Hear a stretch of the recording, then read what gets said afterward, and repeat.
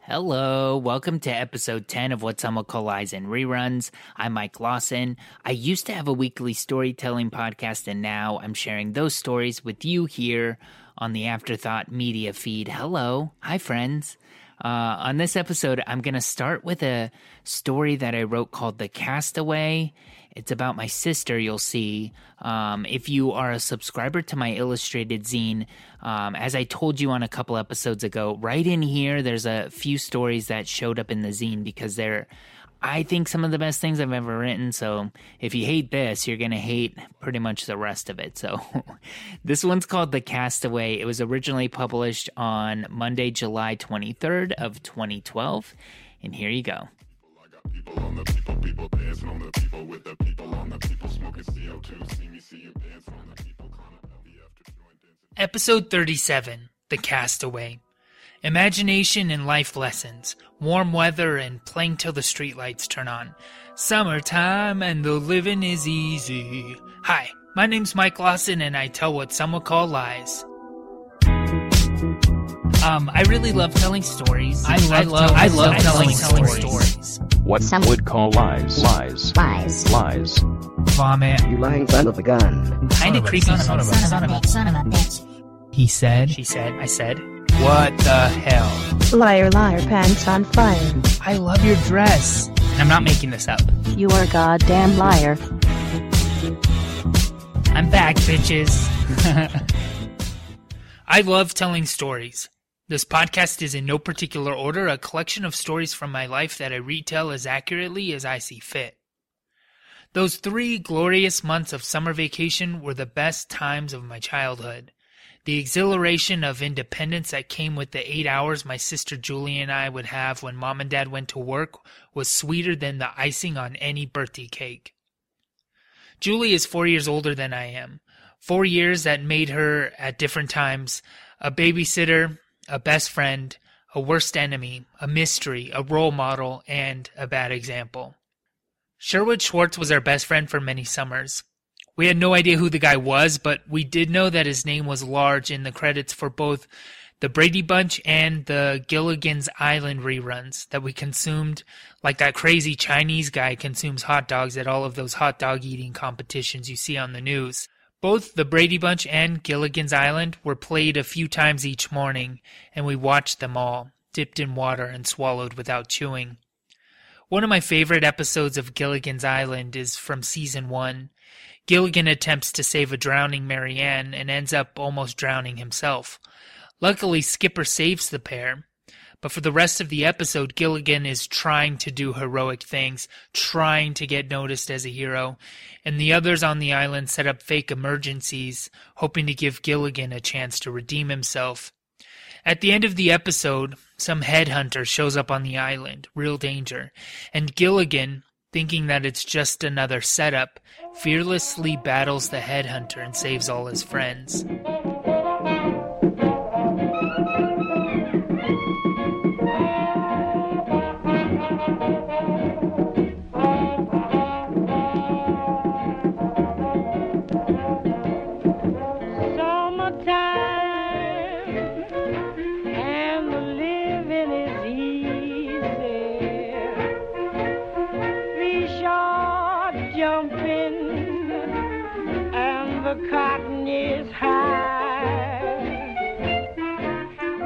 During those summer months, once our parents got home from work, we were allowed to leave our apartment and go outside to play. Julie and I never played in the same crowds outside. She had her friends and I had mine. And unlike during the school year, after dinner, we were allowed to go outside and play some more until dark. This was a time when the days felt like years, where new friends appeared like a summer storm and disappeared just as quickly. A time where the stress of school, where the teachers, the rules, the library late fees, and the smushed peanut butter and jelly sandwiches were so far away that we started forgetting they even existed. A time when the name brand on your sneakers didn't matter. Nights smelled like smoldering charcoal barbecues in the hibiscus bushes we were hiding in, and they tasted like vanilla ice cream and fresh strawberries, eaten in front of an episode of America's Funniest Home Videos.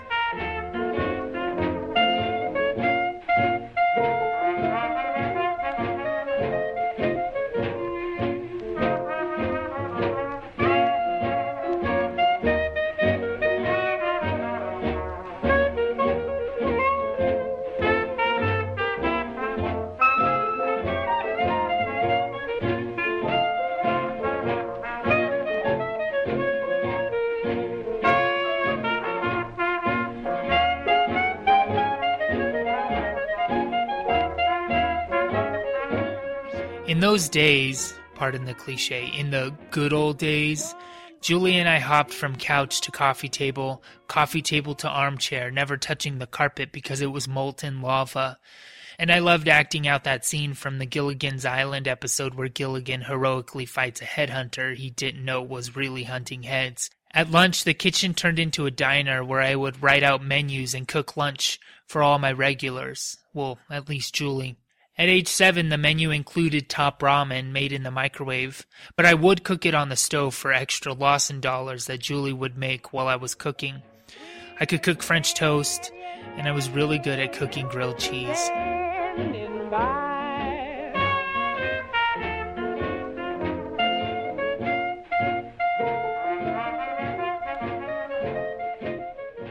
Understandably, as we aged, the 4 years between Julie and I started to become a bigger and bigger issue.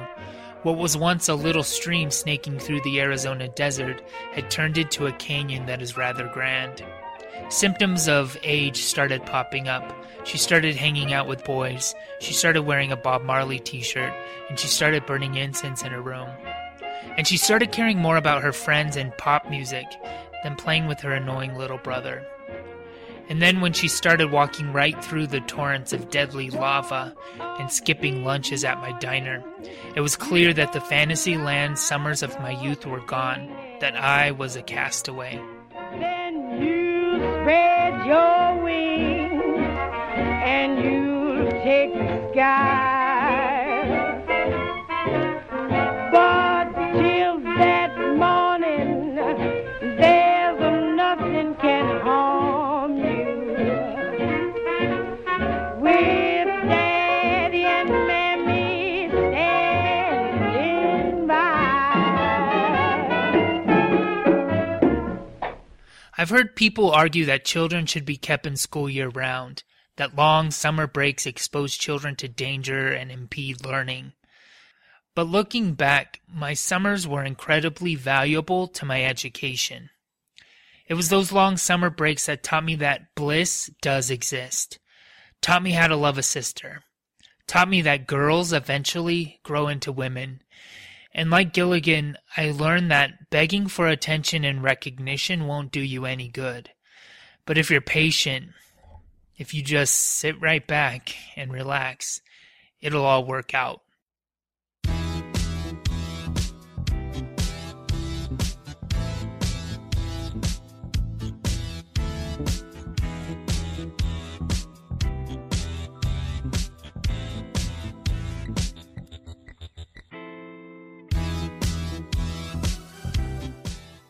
Up next is a story called Dirty Summer, and it was originally published on Monday, July 30th of 2012, and I'm sharing it with you now. Here you go.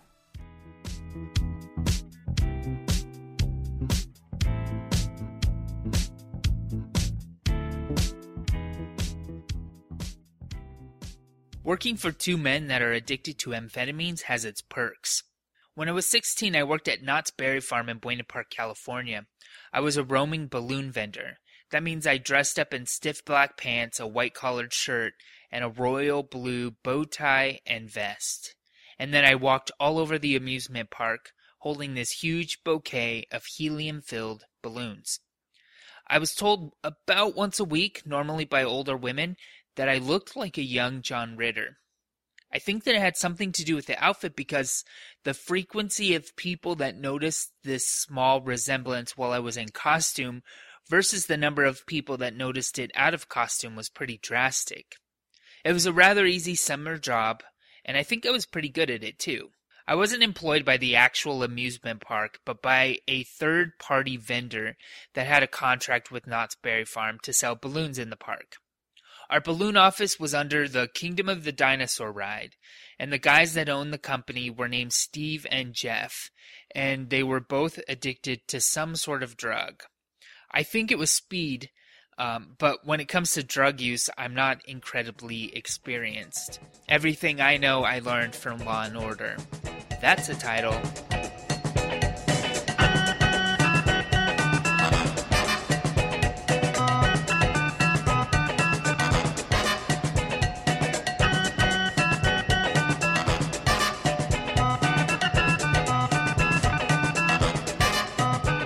Steve and Jeff would sit in the office preparing our balloons, and they would frequently leave the park and return with food and acting strung out on something. My really good friend Danny was also a balloon vendor at the park, and when we worked together, we played a little game. Well, I would call it a game/scam. At the beginning of the shift, we would choose one style of balloon to sell for $1 higher than the actual price. For example, if the Snoopy on the Moon balloon normally sold for $5, Danny and I would sell it for $6 that day. I would walk all around the park going wherever I wanted, and it was very normal for me to see the same families over and over again because they were circling the park, I was circling the park, we were just in different areas. Hey, there's that John Ritter look-alike again. And at the end of our shift, Danny and I would each pocket the extra dollars, and we would see who made the most at the end of the shift. Sure, it was kind of a competition, but really we both won. On these days when we had a special balloon, I would push it like a Korean liquor store owner pushes that last gallon of milk that's set to expire tomorrow. When kids would walk up alone, I was very blatant about it. I'd pull it down from my balloon bouquet and show it to the kid. This balloon's really cool, I'd say. I only have a couple more left because all the kids keep buying it. It's so cool. And then they'd run back to their parents and beg for the money. For younger kids that walked up with their parents, it was a little more difficult. While the parents fingered my bouquet, I'd pull down the daily special and hit it around. I'd make sound effects. I'd let it shine in the sun, and most of the time I was pretty successful. If the kid had any choice, if the parent said, "Which balloon do you want, Jose?" I would usually win. So we would take this extra cash, which usually amounted to less than $20 a day, and we'd hang out for hours at Knott's Berry Farm after our shift ended. The money bought us some of the overpriced concessions, so in a way, it was just recycling.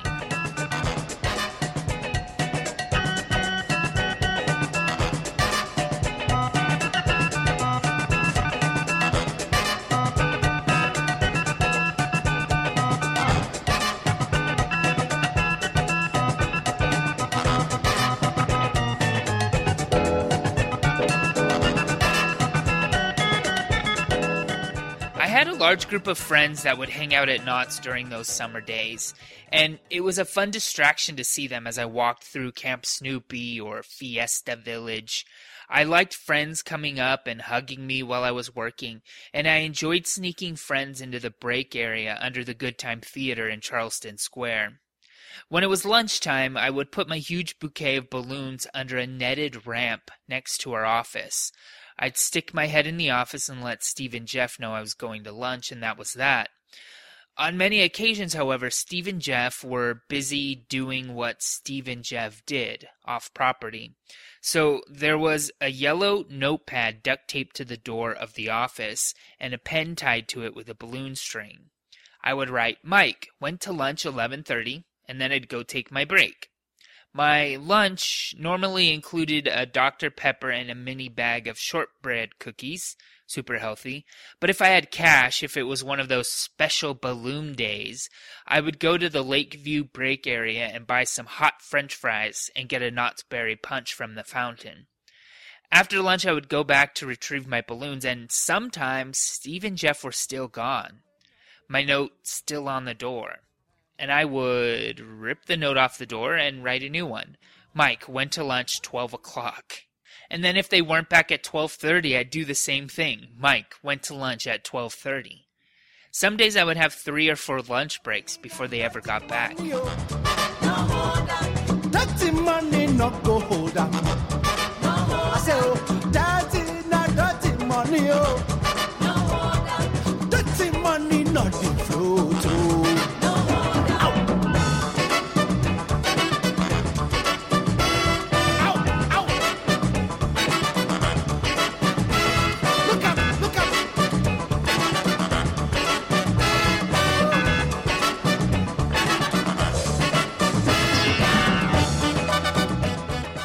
What great closure it would be for this little story if I could tell you that I was eventually caught ripping off the druggies.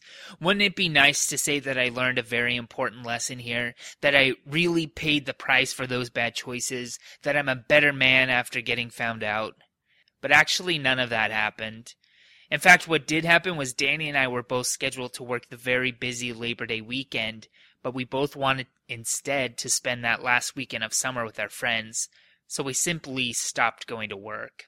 Well, we still went to Knott's Berry Farm. We just didn't go to work. And this is completely true. Since that Labor Day weekend in 1997, nobody has ever told me that I looked like John Ritter.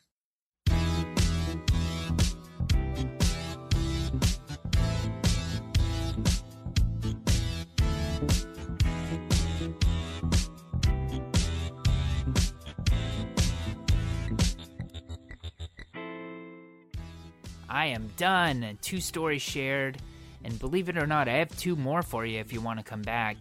On the next episode of What's on McCall Lies and Reruns, I'm going to share a story called The Phantom, which is about the tricky relationship I have with my father. And another story called House Slippers, Frozen Turkeys, and Charitable Giving.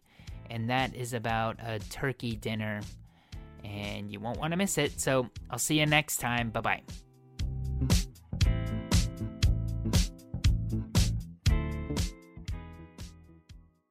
I like to eat pizza.